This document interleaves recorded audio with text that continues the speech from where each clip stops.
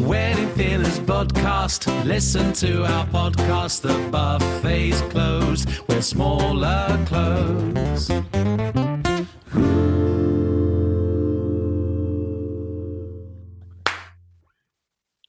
clap. Thank you.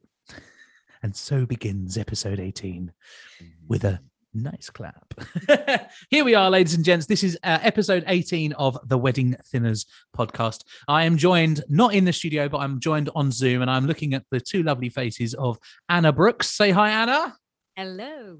Hello. And I am also joined by Iwan VanHetten. I had to check my consult my notes there for the phonetic spelling, but I think I did all right, didn't I? Yes, absolutely. I did good. And it's worth pointing out at this point as well that you're both together. You're living up in sunny Birmingham. Is that right? Absolutely. Joining yeah, us from your studio. Sutton Coldfield, to be precise. Yeah. Where, sorry? Sutton Coldfield, just outside Birmingham. Yes. Just outside. Okay. And I can see that what looks like your studio appears to have some sort of zebra pattern thing going on. Is that right? It's furry. It has furry zebra walls and what, the whole way around? No, the sides here are just plain white, and the back is furry zebra. Well, I'm pleased I've got the furry zebra in the background. It looks wicked. So yeah, I know I very much appreciate both of you joining us, or us joining me tonight to have a chat about all things kind of fitness, mental health related. So yeah, let's just sort of start by just tell anybody who's listening who you are, what you do. We'll start with you, Iwan. Oh wow! Yeah, that was a curveball. You thought I was going to get Anna for ladies first, but it's because I know Anna. My name is Iwan VanHetten. I'm a trumpet player, keyboard player, producer, musical director, songwriter, a lot of things in music. And I have my own recording studio, doing lots of studio work. And in non-COVID times, I'm a touring musician. And a very, very good one at that. I know that for a fact.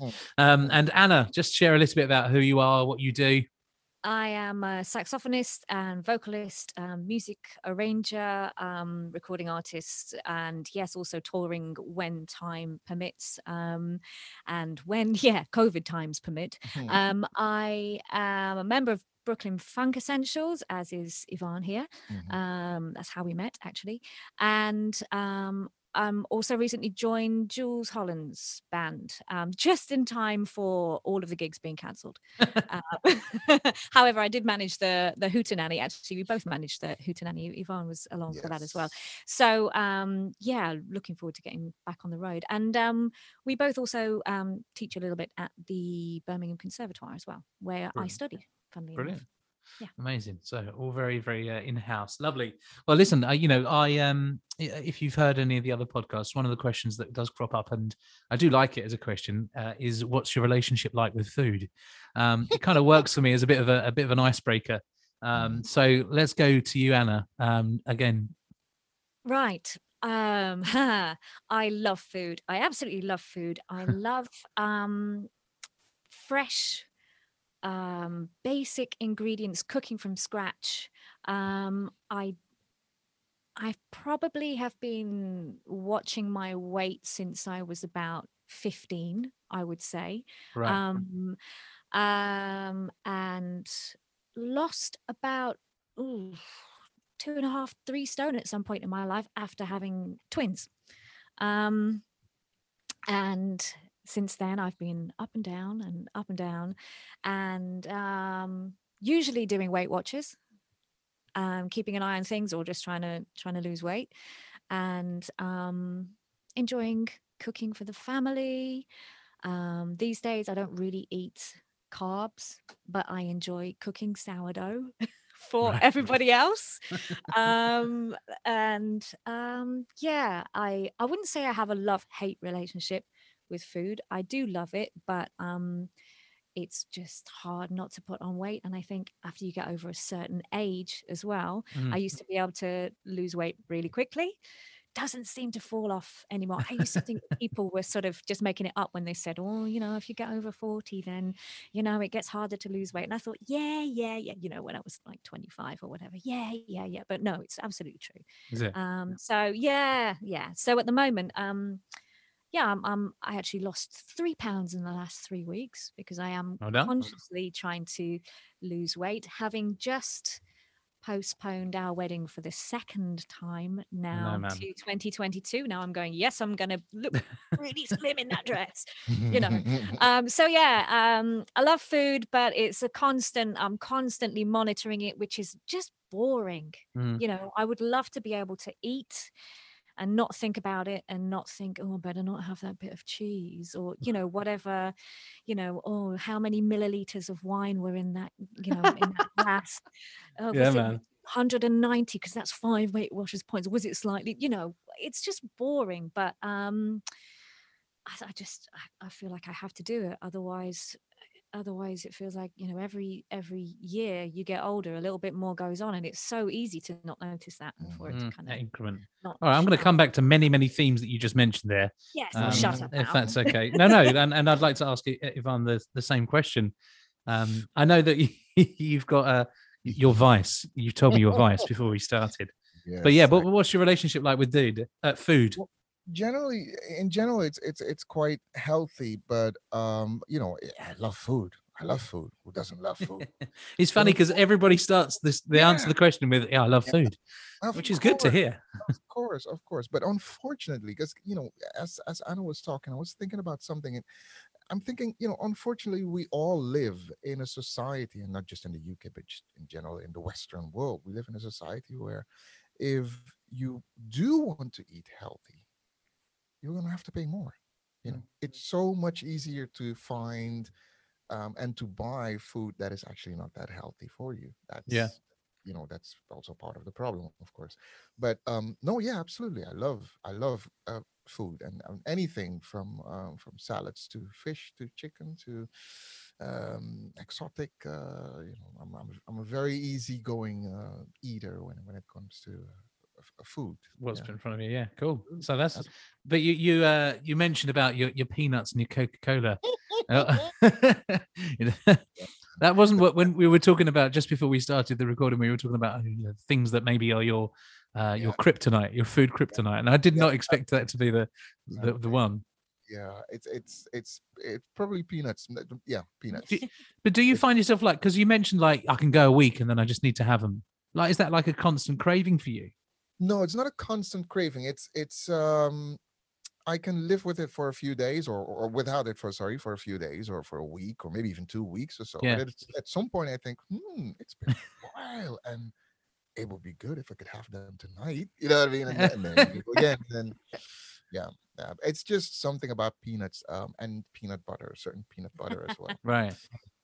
It's just the taste of peanuts. That's There's interesting, something isn't it? about it that I really, Just really, drives you really wild. Right. What about chocolate covered peanuts? Because that uh, would kill two birds with one stone. M&Ms, yeah, yeah, but not necessarily. Yeah, but if it's just good peanuts, dry peanuts, or roasted or so, Oh. ooh, got me there. I'm going to stop on the way home now. When I Exactly. stopped at the garage the other day, there were dry roasted peanuts on special offer. So 2 for £1.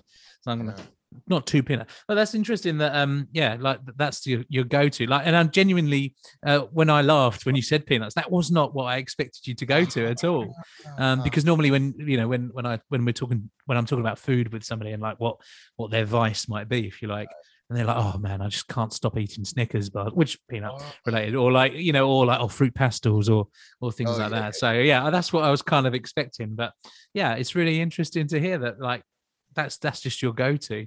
Yeah, that's Anna, you spoke about like when you started talking about your relationship with food, you said about you watching your weight since you were 15 onwards. And I was curious, like I wrote it down straight away because I was really curious to kind of know for you from that age, like where did that kind of come from? Like, why did you start thinking, oh, I need to watch my weight, especially at that age as well, because that's quite young. Yeah, and I wasn't big, but maybe the fact that at some point they called me Fatty Big Tits at school. Yeah, that might do it. You know, that doesn't really help, right? Yeah. No, well, I don't know, but I can imagine. Yeah, and I wasn't particularly big, but it's amazing the effect that, you know, the words of one person can have, you know. Yeah. And you start to become conscious, like, am I big? And no, I wasn't at all. But I think that's when it started, to be honest. Right. And you know, I'm I'm not very tall. I'm only 5'1.5", and I think maybe this is making some kind of excuse, but I think, short people, we've got less places to put it. It's very, very true. It's like it all goes in a much smaller space. You go out more easily, but I think it's also just you become kind of self-conscious at that age as well. And I think I probably first dieted when I was maybe about sort of 16. Sometimes I would go, I'd think, what, I'll just not eat anything today. And it would never work.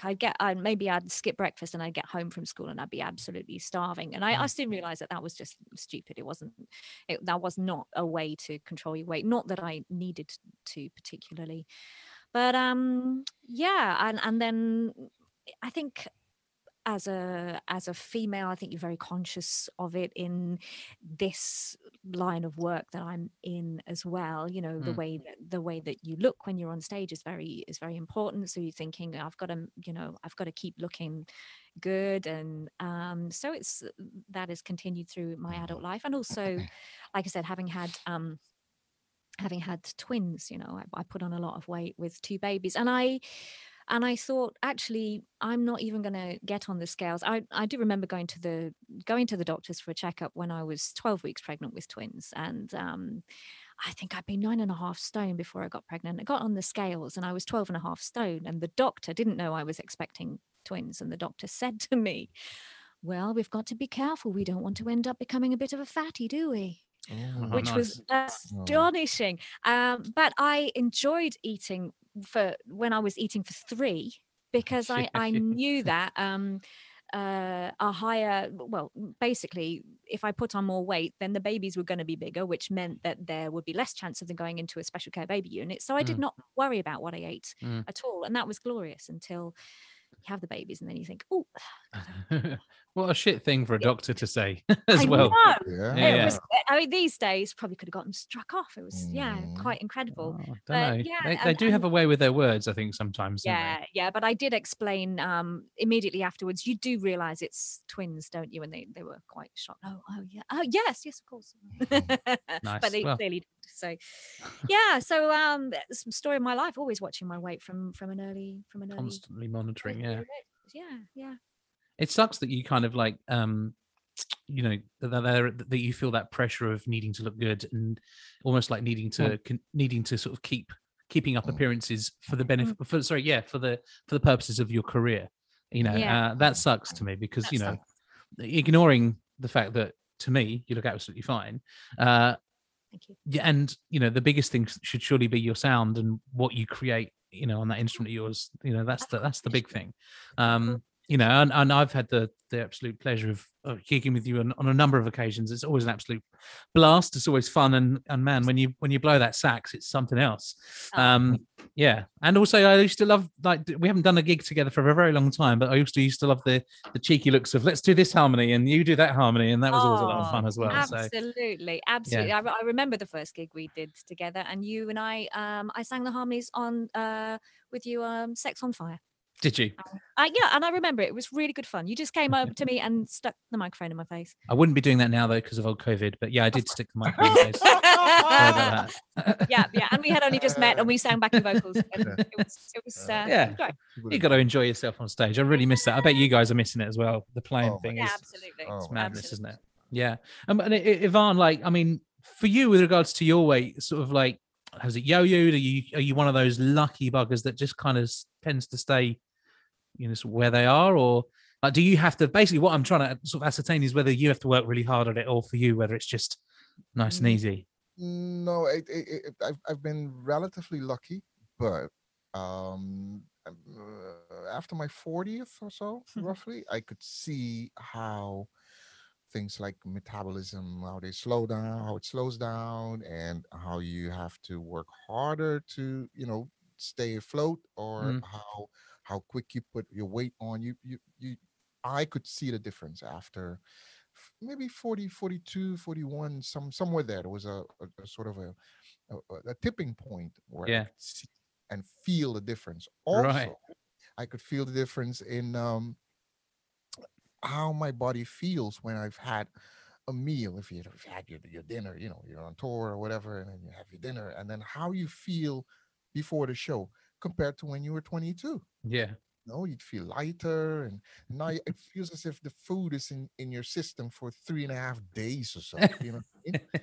Yeah. And then you got to go and play the trumpet. And then you're still gonna go and play, and so that's something that I definitely feel. An interesting point. It's actually triggered by what Anna just said. Um, Back in about 15, 20 years ago or so, I used to do some modeling work, and I could see like other guys who were on the shoots, and I could see how they were really fighting to keep themselves in shape. It was Mm. almost frantic. It probably hasn't changed. I think it's the same thing still in fashion world, right? Yeah. People are sort of frantically trying to stay underneath a certain amount of weight or on a certain amount of weight, because otherwise they will lose Their everything they look. Yeah. have. Yeah. And that pushes people into all kinds of difficulties, I think. Yeah, I think it puts people in dangerous places, doesn't it? Sort of Mhm, mentally as well as mhm, physically. mhm. We were talking in the last podcast about the idea of what it means to be masculine, like what is masculinity, and like, and for you, Ivan, like for you, like what would you say is the perfect masculine shape? Like, and that was a question that was like, wow, that sort of provoked a really difficult thought of like, well, I don't know, what should the ideal guy look like? You see, it's a tricky one, isn't it? Got him stumped there. Confidence. Yeah, and it's not a physical thing. No, I don't No. think that. I don't think that true masculinity has any. Well, of course, it has something to do with but not that much. I think it's more mental than physical. I know loads of people who you would maybe class or regard as not skinny, but they're so confident and they're so charming, and in the way they conduct Yeah, they themselves. present themselves. The way it's really about how confident you are, I think. Yeah. How you speak, how you address other people, all of those layers can be way more masculine than someone who has a six-pack and once Yeah. walks into the room and opens his mouth, and you think, Yeah. Well, because I suppose somebody comes into the room and you're not looking at that. Well, I'm not. Some may, but I mean that's not necessarily the measure of the person, is it? So no, yeah, it's a no. nice. I like that as an answer. Thank you. That's very good. Not that this is an interview, but yeah, I wasn't expecting. I thought I might stump you, but clearly Yeah, not. Have to work harder, Tom. Write more questions, researchers. It's just me in the room. I'm talking to myself. But Anna, before we got sort of chatting properly, you were talking about your exercise routines and your you follow the Weight Watchers plan. But by the sounds of it, and I don't intend to put words in your mouth here, but it sounds like you were a little bit frustrated by elements of not the Weight Watchers plan, because that's obviously really good for a number of people and helps people. Yeah. But you sounded to be frustrated with the whole, I must measure 500 milliliters of this. I can only have half a cube of that. And a slither of butter. Yeah. Absolutely. I go backwards and forwards between just going, well, I'm not going to do that. I was going to say, does that aspect of it not make you, I mean, just to be clear, and I'm not affiliated with Slimming World in any way, but I follow the Slimming World thing. I've got nothing against the Weight Watchers thing at all. And, but like one of the things that I like about it is that there's no value. Like I know that there's, you have to eat responsibly. Let's put that word there. Like I can't stand the fact that with other things I've tried previously, you can have a morsel of this, a cup of this and a half a teaspoon. Like that bothers me because it's effort. Yeah. And I kind of figure that, does that not make you want to give up? Because I have as a result of that before. Right. Yeah. I think in some ways you get to learn. See, I think one of my problems is portion sizes. And I think also, we have at times, and particularly since like lockdown number one, we've had 3 men in the house because our boys are 20 now, right? In fact, one of them is still with us. He hasn't gone back to uni yet. Face teaching. He is will be going soon. next week. He's going Trust me, he today. is going. No, bless him. He's wonderful to Yeah. to be around. It's all right. He probably won't hear this, so say what you want. No, it's all right. So I tend to dish up the same size portions for the whole family. And when you look at the I don't know whose regulations they are, but how many calories you're supposed to have per day, then women, if you're going to lose weight, is 1,500 and men it's 2,000 or whatever. But I'm dishing up the same size plates for 4 people, if we're all here, out of sort of fairness. It's just habit. You go, Yeah. well, there's just take one, but actually I should have less. And one of the things about this sort of measuring out is at least you kind of learn like, oh, that's probably a bit too much. Because if I look at how many points there are in that, then that's a bit steep. So I should have a smaller bucket of wine. Yes. Maybe just drink a vase full instead. Right? Yeah, But, so it does kind of, in a way, it helps you with a portion measuring. And then, of course, the thing with Weight Watchers is that there are lots of things that you can have unlimited, so-called unlimited amounts, but that actually kind of doesn't help me, because then again, I could have a spoonful of yogurt for 0 points, or I could have a bucket full of yogurt for 0. But I know, I'm not stupid, I know there's more calories in a bucket than a spoon. You know what I mean? Just so you know that there are other receptacles available for foodstuffs and course, drinks. Buckets are not exclusive. Yeah, I try not to, I try not to let people see me eating out of the bucket. We've run out of buckets, boys. But so in some ways it's helpful, in other ways it's frustrating, and sometimes it is a bit frustrating. But I find that sometimes if I don't measure everything out, because a lot of the stuff that I have is sort of like 0 points or whatever anyway. But I think you just kind of get to learn a little bit better what those sort of portions are like. It's similar with Slimming World. Like they have they call them they're free foods. Sin free or free foods. And like it's like it's almost like license to eat as much pasta as you can eat. And I love pasta. So like you can have as much pasta as you can possibly inhale. Bring me the lorry. Screw the bucket. Lorry of pasta. So I mean, like that is something I think I need to sort of rein in a little bit. And I the last few weeks for me have been sort of mostly consistent in terms of the number that I'm at, but also learning that actually the number is not figuratively not the most accurate way of looking at it. It's it's how you feel on your watch out journey. Or as we're going to call it, the experience.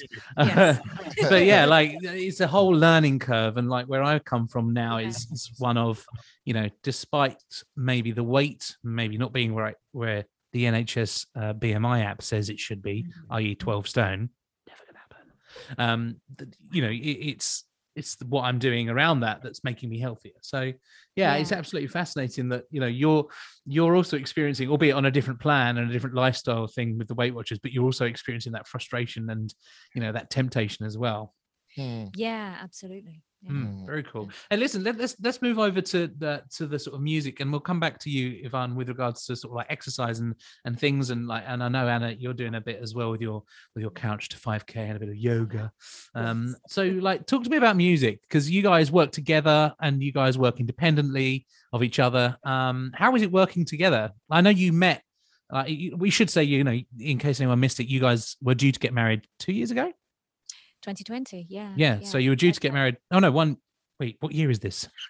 Hang on a What minute. are we? 21. Last year. It was April 2020. Then it was going to be in a few weeks, April 2021, but that can't happen now. So now it's going to be April 2022. Wow. Okay, so it's the longest engagement in the history of man, maybe. Yeah. But like you guys, you guys are together. You met on a gig with Brooklyn Funk Essentials. Is that right? Absolutely, yes. Look at that. Tell us about that band. Tell us about the that unit?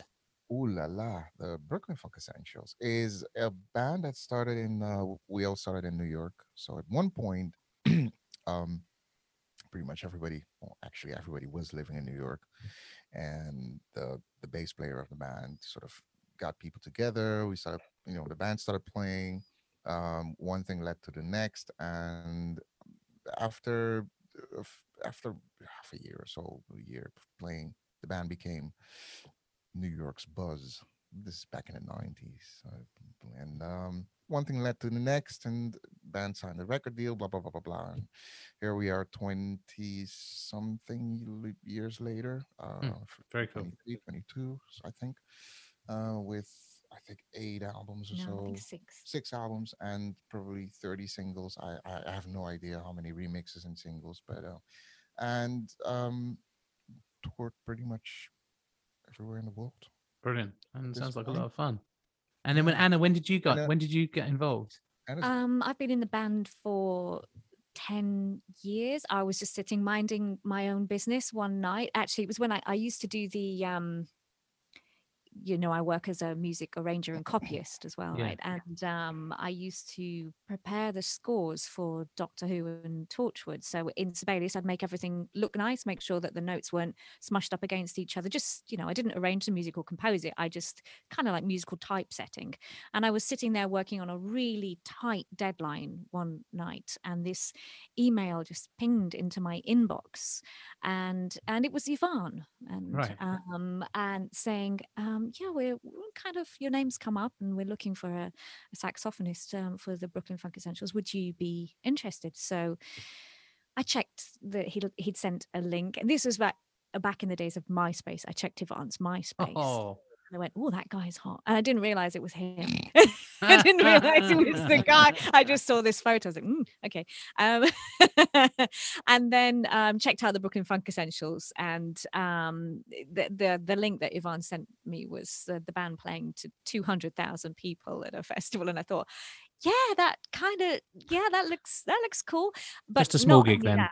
Just a Yeah. yeah. Not only that, I mean, that would have been cool anyway, but also I loved the music, absolutely loved the music from the beginning, Yeah. which is an absolute blessing. It is great stuff. So I was offered a tour, and yeah, that was back in 2011, and so I've So was that been, before I met you? yeah, but very, very shortly, Yeah, I was gonna say, very, 'cause very, I just a few months before Okay, you yeah. I met was me. gonna say, because Yeah. I seem to remember you like knowing you, but not knowing of Ivan. And then That's right. suddenly, I think I met you, Ivan, didn't I, at Gatwick? oh my I goodness. think we were going abroad. Where we were going to Oman, maybe. Yes, we were. Yeah, We were and going to you Iran. you dropped I dropped Anna off. I dropped Yes. you off at the Yeah, airport in that's London. right. Yeah. Yeah, So it was that was the just first time. Up until that point, you'd just been a mystery man I missed. that we heard about a Yeah, lot, I should yeah. say. Well, that's cool. I mean, the Brooklyn Funk Essential stuff is really wicked, and I was having a listen to it on Spotify. Other musical apps are available. Prior to that, prior to starting my evening with work. So yeah, sounds really cool. But what would you say, Ivana, sort of the influences of the band? um, Traditionally, this band has always been about. Okay, let me put it this way: the bands, New York is a place where obviously it's a melting pot of a lot of different musical styles and a lot of people, a lot of musicians from different corners of the world, Yeah, and that's how the band came together. But it's also been a deliberate um, policy of the guy who started the band, Lati. He was always into trying to make sure that we're not just a funk band, because we are a funk band, Brooklyn Funk Essentials, hence the Mm. name. But being open to people bringing in fresh their own. ideas. Yeah, Yeah, exactly. And so that has always been a sort of a red a sort of a very important ingredient in the band's way of writing, in the band's way of making albums, and in our live shows. Mm. um and it's worked really well. It's worked really well. So we play funk music, but we have there's some poetry, and then there's some Latin music as well, and we play some, this jazz as well, and There's something for everybody in there. actually, oh yeah, we did a record with a really big Turkish artist. This is back in the day, and that record literally blew up in Turkey, Right. and so the band became really really big in Turkey. So that added a completely new dimension to the band's music. Yeah. So it's yeah. Well, it'll be really cool. I love- think you've got some love some it. songs lined up for us to hear this evening. So at that point, it'd be really awesome to. I hope one of them's a Brooklyn Funk Essentials track. Is it? Oh yes. Yeah. Yeah. Okay. So can we? What are you going to play, or rather, what are we going to play? You sent the tracks over, and we're gonna drop them in. So what are we going to hear first? This is from Stay Good. the Stay Good album. the So many latest albums. the latest album Yeah. is Stay Good. And it's one of the tracks that I contributed to that record. It's called Bacabana. Excellent. Bacabana. Here we go. Brooklyn Funk Essentials. Enjoy it.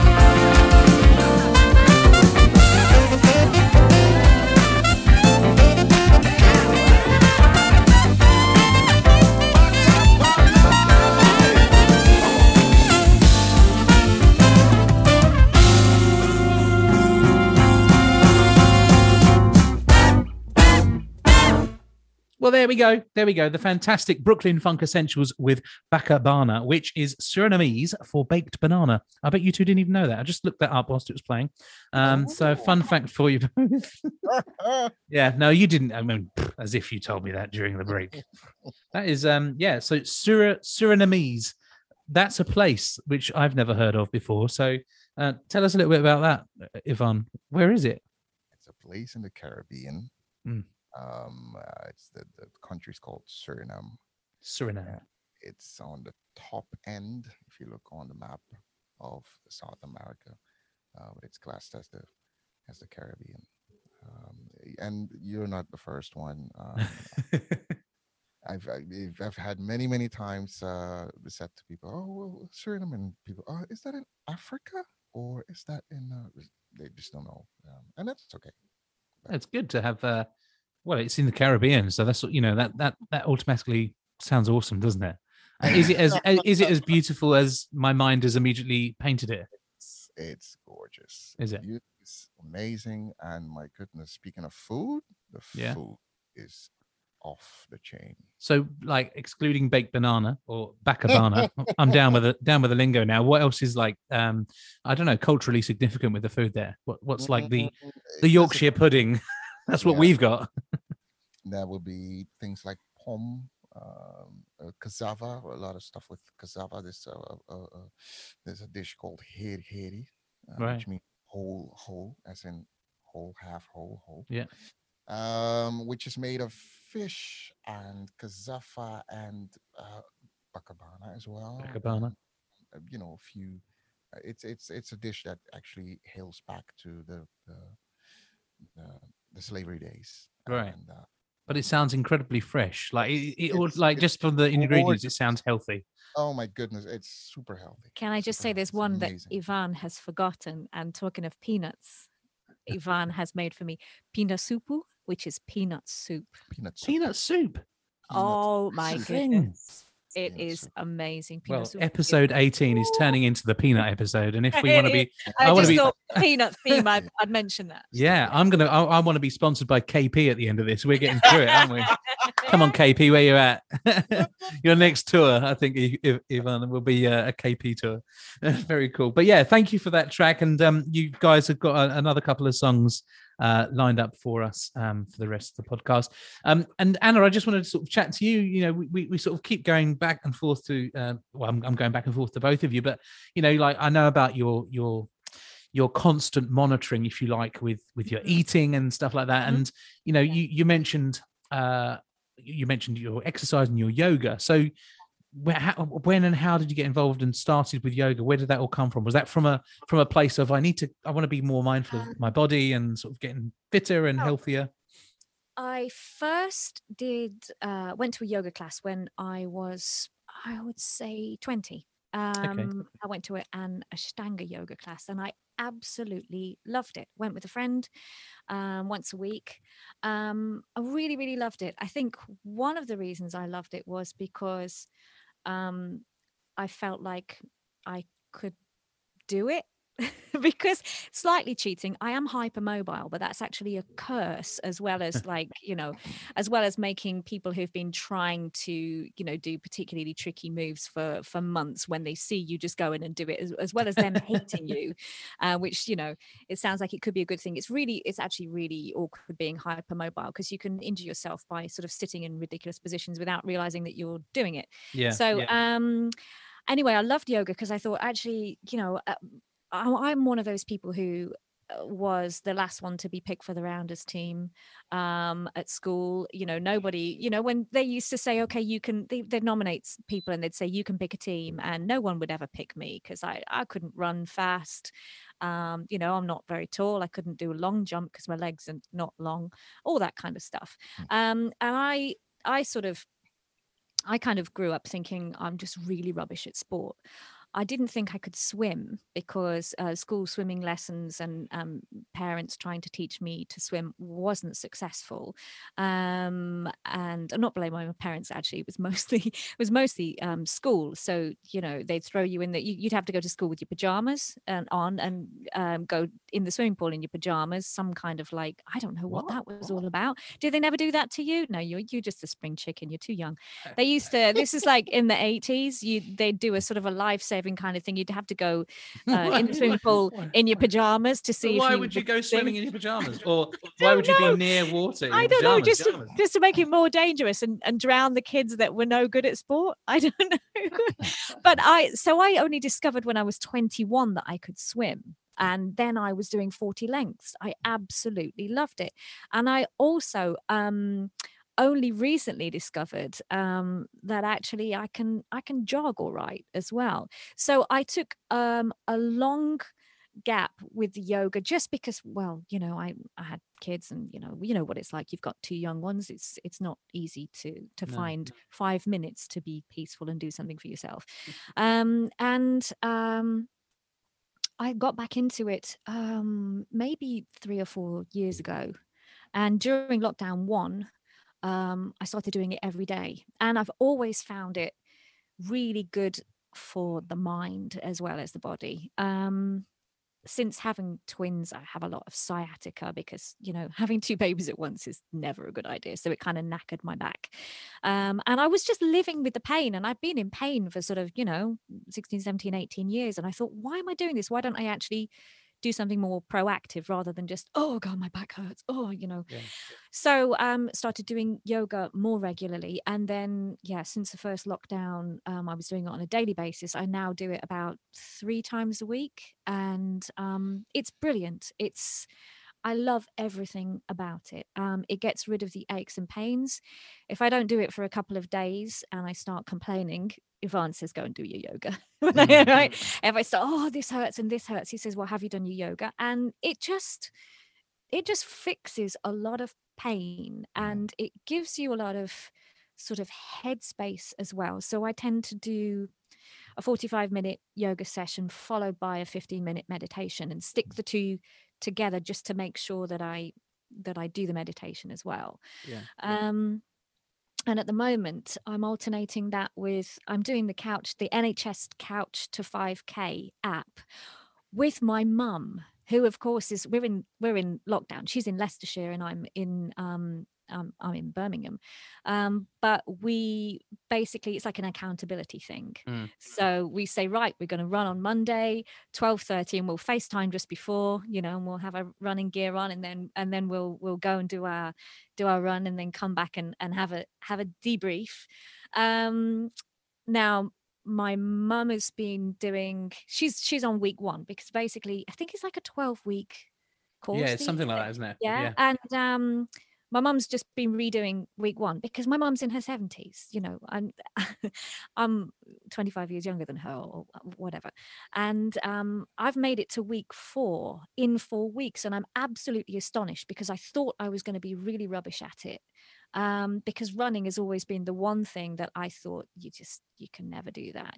I was asthmatic when I was younger, so I used to, instead of running around the sports field, I just go, oh, my asthma's so bad, I just got and get the inhaler out. Because I'd rather do that than have the shame of people seeing me trying to run. But actually, enjoying it. I really, really love it. And I've got onto week 4 now, which is like 5 minutes running, little break, 3 minutes running, little break, 5 minutes running. And I ran for 16 minutes. That's great. Well done. Which is like, but well, that's the biggest achievement for you, having come from a place where you couldn't do it. So that's the thing. Remarkable. It's all, the things that we're told when we're younger can it's just the power of suggestion, even, isn't it? Like you were led to believe that maybe you couldn't do it, and so you ran with it. Well, ironically, you didn't run with that, but your mind went with that idea. My wife's been doing that Couch to 5K as well, and I think I should really remember this. She's running. She used to run before, but she hadn't done it since having the boys so much. But yeah, I know how much she's enjoying that.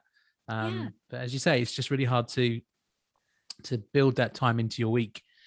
It's been easier for us at the moment. I say it's easier, but of course, where we're teaching from home, there can be a little bit more flexibility with who's watching the boys and and what have you. But I guess the key will be to maintain that when we go back to school properly. Absolutely. But I think it's that I think for a lot of people they're gonna want to keep that in there. Like I've been pretty consistent with my PT stuff throughout lockdown, and unfortunately I've had to step back on my boxing just because it's not can't really do that socially distanced at the moment. But that would be something I head back into. But I've done a lot of walking, so I'm pleased that you found something that you enjoy.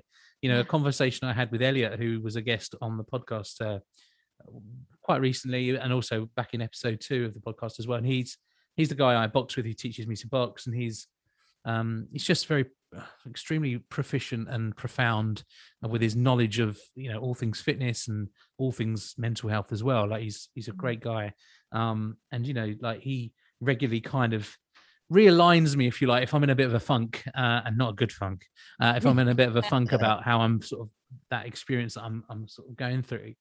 He kind of, he really helps me just to sort of get back on track. So yeah, I think what he said a few weeks ago to me was, you just got to enjoy what you're doing and don't worry about that number at the end that you're trying to make smaller. Just enjoy the process, learn to love what you're eating, and learn to accept the fact that sometimes you might have some naughty treats and a packet of peanuts and whatever else might creep in, and accept those little bits that are like you were saying, Anna, like one of the things that regularly happens for me is during the day I'm really good, I'm well behaved with my food, if you like, and then it just tends to be the evenings or even like tonight where I'm away from home. I'm in the 440 Music office space at the moment. Thanks, guys, for letting me use your office. Nice. And I know that there's the temptation when I go home to stop off and grab some food because I'm free. I'm able to, So it's really fascinating, and I'm enjoying learning what the hell my brain's on about, really. But what about you, Ivan? So for your exercise, dude, what is it your sort of, what's your thing? What's your go-to? Or again, are you one of those guys that sort of is quite lucky and doesn't really do it so much? Or what's the sitch there, dude? I used to do more, to be fair. I was quite heavily into martial arts, and so I used to do that a lot, and the gym as well. But obviously, gyms are closed. Yeah. Not so much, to be fair, at the minute.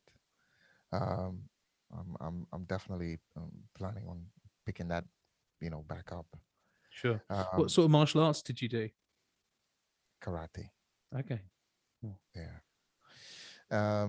Which is great on so many levels, and especially the mental side of it, because people tend to think with martial arts that it's only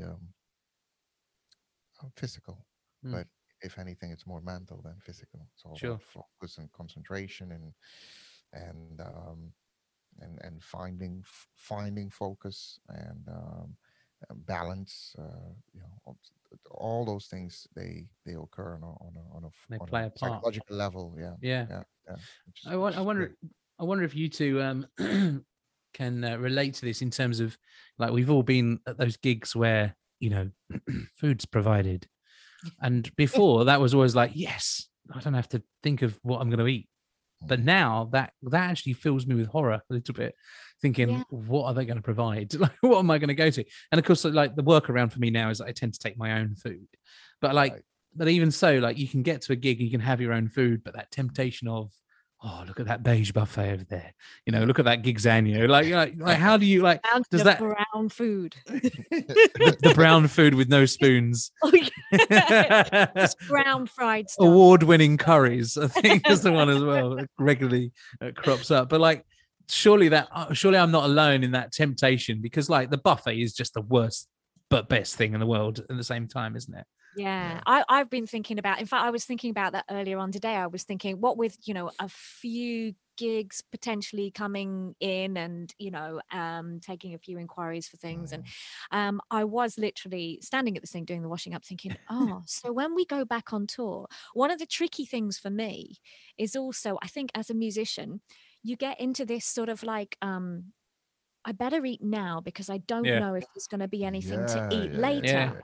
And so you might eat. So, I mean, when we're on the road with BFE, or and with Jules Holland as well, there's always food in the dressing room. But with BFE, we would have, we'd arrive maybe for sound check, and there'd be a rider, and you might have some. To be fair, it's fairly healthy, but there might be some dried fruit and but maybe some nibbles and maybe some kind of chocolatey stuff. And you think, oh, I just fancy a little bit of that. And then it's there, isn't it? So it's there in a bowl on my table in my room. I'm going to eat this. You don't know what you're going to get fed later on. So you might have a little, and then something really amazing comes for, when they feed the band, and you think, well, I'm going to have some of that. Oh, and there's a dessert as well. Yeah. It's, I find that when I'm on the road as well, it's really difficult not to. I feel like I'm survival eating Yeah. because you don't know necessarily when your next meal is going to be or what it's going to Or be when like. you're going to have the time to have it, I suppose, as well. Yeah, and That's the other thing. Yeah. that's it. Yeah, Yeah. and also I got into a thing when I was doing, if I'm driving back from gigs late at night, I literally would find that the only thing that would keep me awake, if you're driving at sort of 1, 2, 3 in the morning, would be eating. Mm. And I would be in the car and I would eat to stay awake. And I Just wouldn't okay. necessarily want to, but I'd do the, slapping yourself on the face and turning the music up loud and turning the heat down really good. No, the only thing would be to eat something, but like, get a packet of Maltesers and make that packet of Maltesers last for like an hour journey by just biting all the chocolate off one at a time, but it's still, you're still eating stuff, Yeah. and it can be really tricky. And I was thinking today, what am I going to do when gigs start again? I'm going to, I'm going to take lots of fruit and eat lots of fruit on the way home, or, it's tricky. It is hard. tricky. It's very hard. Interesting you say that, because a lot of musicians will relate to this. I tend to call it pre-stock. You say you pre-stock, the food, that before you come doing across anything. in the dressing room or in your hotel room or whatever, because you just don't know what's gonna happen in the No, next that's right. 6 hours. You don't know if tomorrow you're gonna eat.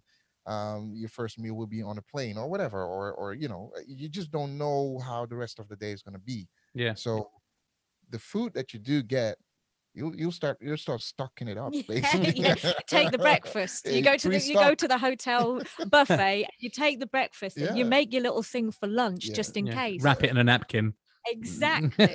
Exactly. And Yeah, I that's think the dangerous thing is coming home from gigs for me as well. I say dangerous, I mean like the temptation is there, but again, that's something that I've been able to manage far more efficiently, I suppose, because of the fact that if I do stop now, I have my go-tos, and or I've got things with me. So one thing actually that our mutual friend Al got me into, Al Nelson, he always, and I didn't realize this until I did a load of gigs with him where he drove home from these gigs, and he always has a punnet of grapes in his car for the journey home. And he would just eat those, and that was a real big thing, like not a real big thing, but I was like, this is a wonderful idea, because I love grapes, and that seems to be it's sugary as hell, but when you then weigh up whether you're going to stop and have 10 Mars bars or a chicken salad sandwich because it's got salad in the title, and 2 packets, it just kind of be the thing that might keep you on the straight and narrow. So yeah, man, that's one thing I'm not looking forward to. I'm looking forward to going back to gigging. Don't get me wrong, can't wait, and hopefully, I think we're all keeping everything crossed, aren't we, that it can be when they say it will be. Yeah. For our sake and for everybody else's sake, people just want to get out and do and dance and sing and shout and whatever. That will be amazing. I'm sure, like me, you two have probably had the moments where you're just thinking about that first gig, and it's how magical it's going to feel. Can't wait. I absolutely can't wait. And also the first gig I go and watch as well. Let's just think about that for a minute. That would be amazing. Positive. Yeah, absolutely. It's it's going to come back eventually, and if it's not this June, it'll be a little bit later, but whatever's. Hey, listen, Anna, are you going to be, because I know, Anna, you do a lot of your own stuff as well, and I know that about 40,000 years ago you did an album. Was it 17 years ago? I don't even count. So you've done solo stuff in the past, or your own stuff that you write. Is that mostly instrumental, or do you sing on that as well? It was well, actually, I had an EP as well. So I had an album out. I was spotted playing at Brecon Jazz Festival back in 2005 by a lovely man called Martin Iwan from who has a studio called Red Kite Studios, and at the time he was also setting up a record label, Red Kite Records. And it was one of those things where you get a message from someone, there's a guy in the crowd who says he's launching a record label and he'd love to record you, and you go yeah whatever, right.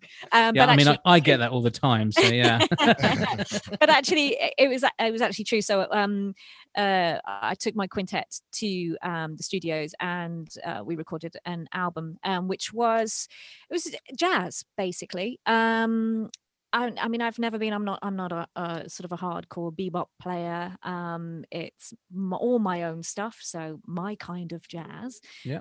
That's almost an album title in itself, isn't it? Please don't make an album called My Kind of Jazz, because that just sounds like nah. Don't worry, No, I'll consult you on that. Nah, don't do it. Yeah. So it was jazz. It was jazz. I played alto sax on it. I didn't do any singing, and it was a jazz quintet lineup, and that was great. And then I had two 2-year-olds at the time, and you might have thought that the early years would be the most challenging, but probably the boys were the most challenging when they were teenagers. Yeah, well, when they were teenagers, not but they just took up a lot of my time in a wonderful way. But I was out making money as a touring musician, and I didn't have the time to do the next other album. stuff. So I've been saying it for ages, but yeah, it's been X number of years. And then I did an EP in 2007 where I did do some vocals on that as well. And now it's about time For my write time. Hey, Yay. like it. So yeah, the album was called My Time. The EP was called Going My Way, and I need to write my second album because Very the cool. boys are at university now. They still take up a lot of my time. Yeah. I'm still sort of remote parenting them. They need a lot of help. So what you're saying to me is that so I've got a 2-year-old and a 4-year-old. So how many more? Okay, cool. Screwed, basically. Yeah. Yeah. Well, these two, these two have got ADHD, and we didn't find out just before they turned 18. Oh right. Which kind of explained why they were quite a handful when they were younger. Sure. I bet you wish you found out sooner. So basically, and they have quite severe ADHD, and they're both studying at uni. And what we've discovered, I've read loads of books about ADHD and things just to help the boys. Basically, what you need if you've got severe ADHD is you need a personal assistant. You need someone to manage your diary. You need someone to remind you to do things. You need a lot of help in things that other people might just sort of say automatically do. Yeah, automatically do. Yeah. So I do I do help the boys remember what they've got to do, and I help them manage their finances. And basically I hold their purse strings for them, and they say, "Can you send me some of my money?" And there's all kinds of there's so many things. Tend to think of ADHD as just people who are a little bit hyperactive, or but there are so many different aspects of your life. I feel like I have 2 jobs. I have my job as a musician, and I have my job as a personal assistant to 20-year-olds as well. And I'm sure they wouldn't disagree with me there. I think that's just parenthood, though. That's the other part. That's the job, isn't it? Yeah, but you might think, when they're 18, then they go off to uni, and you're sort of. Well, you're the second person to say who has children older than mine who's suggested otherwise. So yeah, right. As much as my children are the most amazing thing in the world, I know you're in it for the long game, aren't you? Let's face it. You are. That would be wonderful. I'm enjoying it. So that's my excuse that's just a very long excuse for not having why you haven't done the album. Second album, basically. I just blame But it now they're going back to uni, and you have no excuses left. So yeah, we were looking forward to it. Is there any inkling as to when it's coming, or I know you said you're just in the process of putting it all together, but yeah, I have. I've been writing some tracks. I've got a few little demo tracks. I need to get into the studio now and just get my head down and come up with some ideas and crack on. Yeah, I've got some starting points, some songs I started that I want to continue with. And so was the vibe going to be kind of like instrumental or a bit of both? Both, basically pitching for some singing work if you need a singer. Yeah, sure. Yeah, I'm not entirely sure. I'm kind of open to maybe having some guest vocals on some tracks, or I might do some vocals myself. Well, I will definitely do some vocals myself, but whether it's more sort of backing vocals or lead vocals, haven't entirely decided. Well, obviously the last track on the album will be "Sex on Fire," so I can sing that with you, no problem. So, yeah. Yes. Okay, great. I'll write it down. I have to relearn it. I don't know how it goes anymore. That bit. That's cool. So it would be really nice to hear one of your tracks, Anna, from a previous piece of your work. So what are we going to hear now? We're going to hear Karmarama. Karmarama. And is it Anna Brooks? Karmarama. Anna Brooks Quintet. Oh, that sounds even better, doesn't it? This is the Anna Brooks Quintet with... Yes, available on streaming services. all of them. All of them. Available on CD as well? Can people buy a physical copy? Yes, I have physical copies. So there you yeah. go. Well, we'll go through how they can get in touch with you to get those shortly. But this is the Anna Brooks Quintet with Karmarama.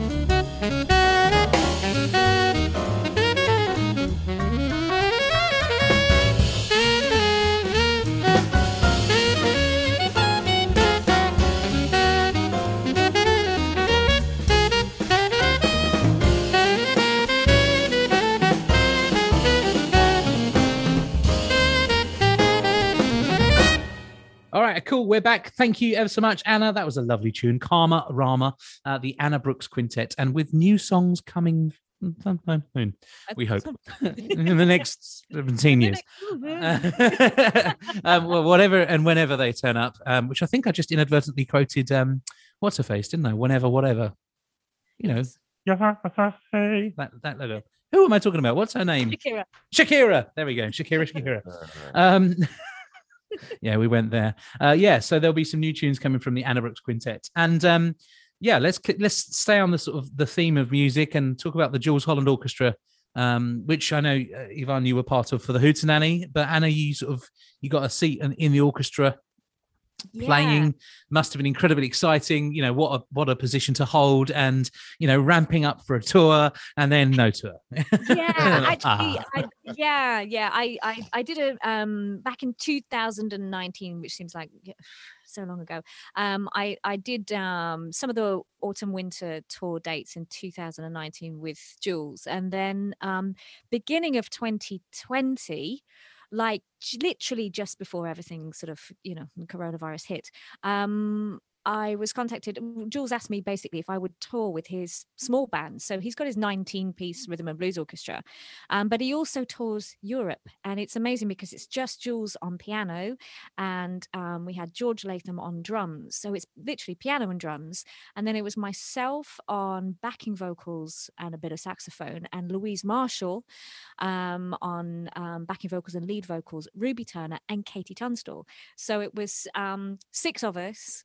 And we did I think 3 weeks or so touring Europe, and it was fantastic, and it was really nice to be in that kind of intimate musical setting as well, especially with there's no bass, just drums and piano. You can really hear the music.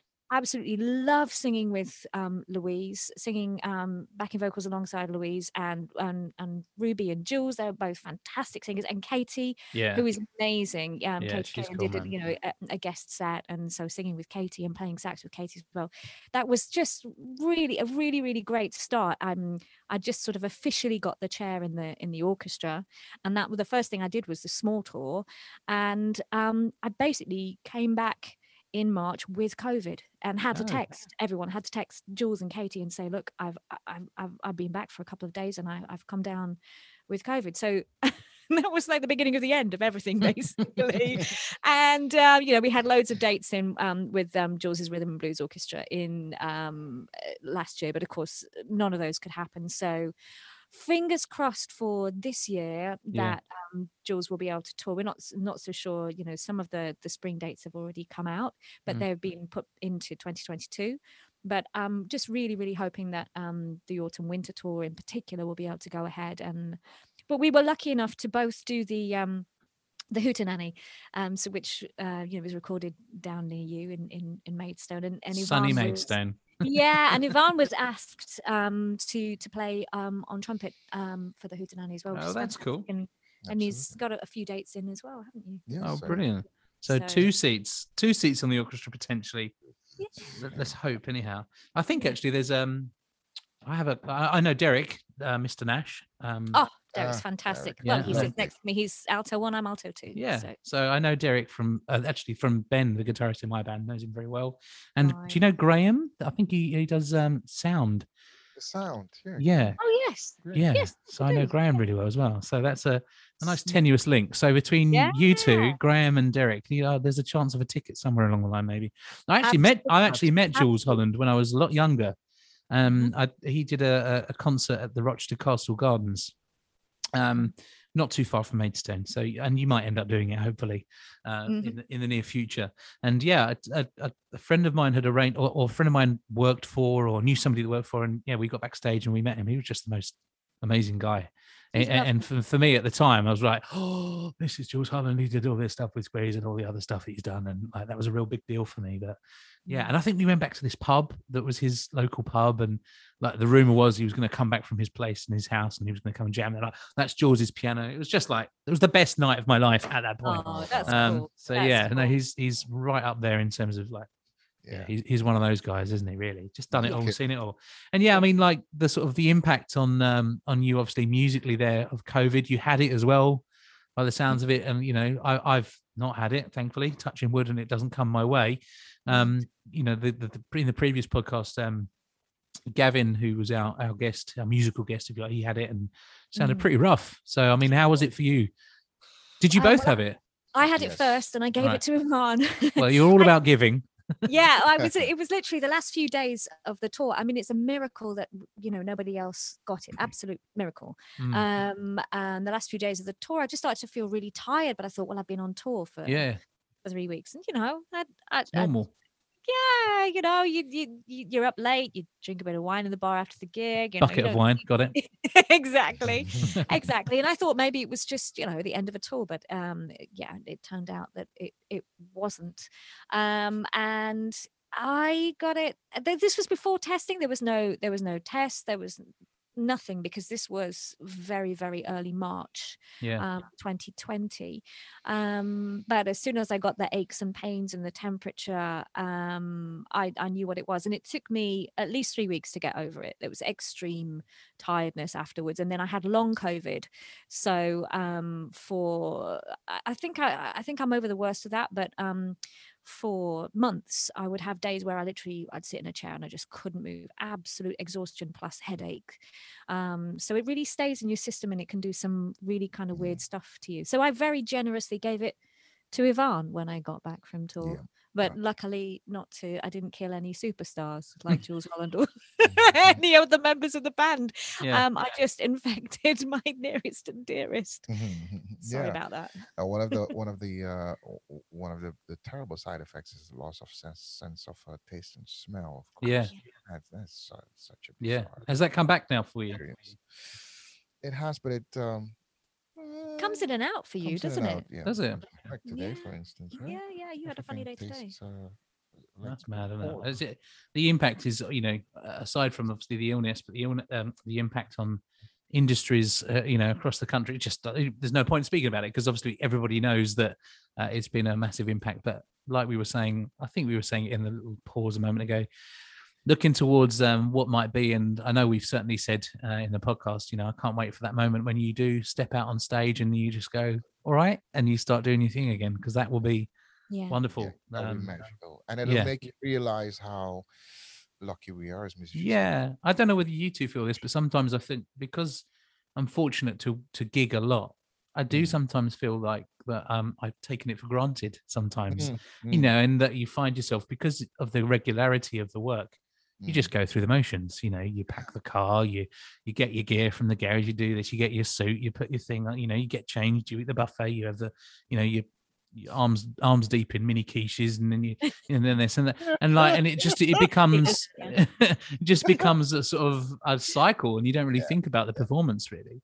So I'm definitely looking forward to it. I know that I personally will have a real battle to, I need to control myself actually when I perform. I need to hold on to that voice, don't go belting it, break yourself and gentle. But it's going to be wicked. So whenever that might be, and I think we should all text each other going, fucking sick, it was awesome, loved it. Ivan, talk to us about, there's a project that you do away from Anna. So you're sort of, I don't know if it's not your solo work, but something you do independently of Anna is something called Trionic. So talk to us a little bit about Trionic. What is it and who's involved? So apart from being a long-time member of the Brooklyn Funk Essentials and musical director as well, there's a few other things that I'm doing. And one of the things is a collaboration between myself and Rob Harris and Paul Turner, who are two band members of the band Jamiroquai. And this thing we do is called Trionic, and it's basically all of three of us. We contribute music to this project, and we go into the studio and we just record it.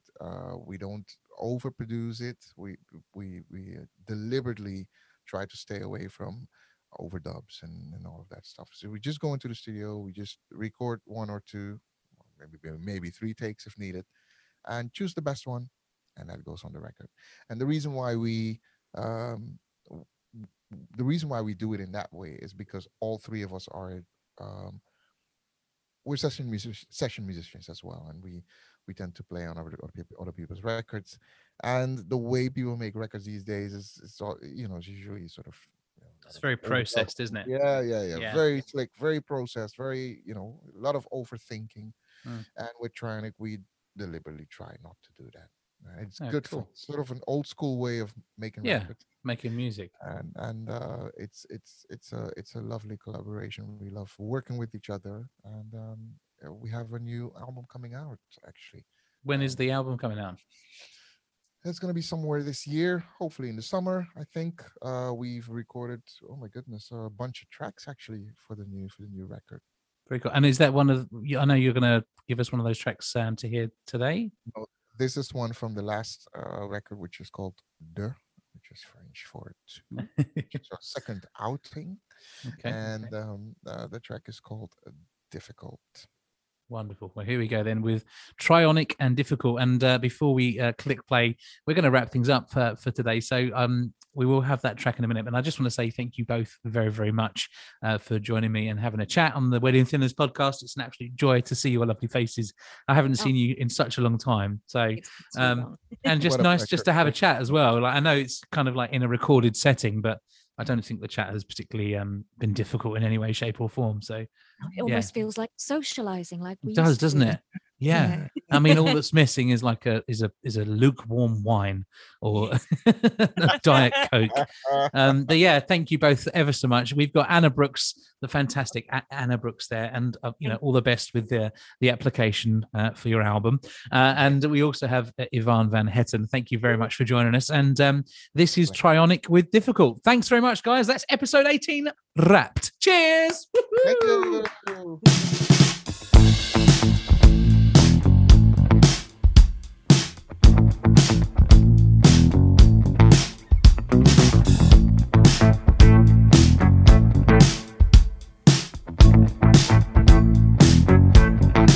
She got that good. I just wanna dive in. Your love has got me feeling for sure. She got that good. Seconds ain't an option when you know you blew your chance for sure. 'Cause I just wanna show you that I really know you. Let's not make things difficult. Let's not make things complicated. You know we've been here before. So let's just keep it natural. 'Cause you make my heart go ooh. Then it go yeah.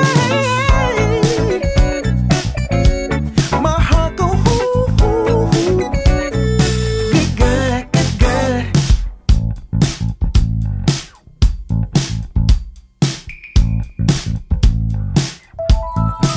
She's got that good.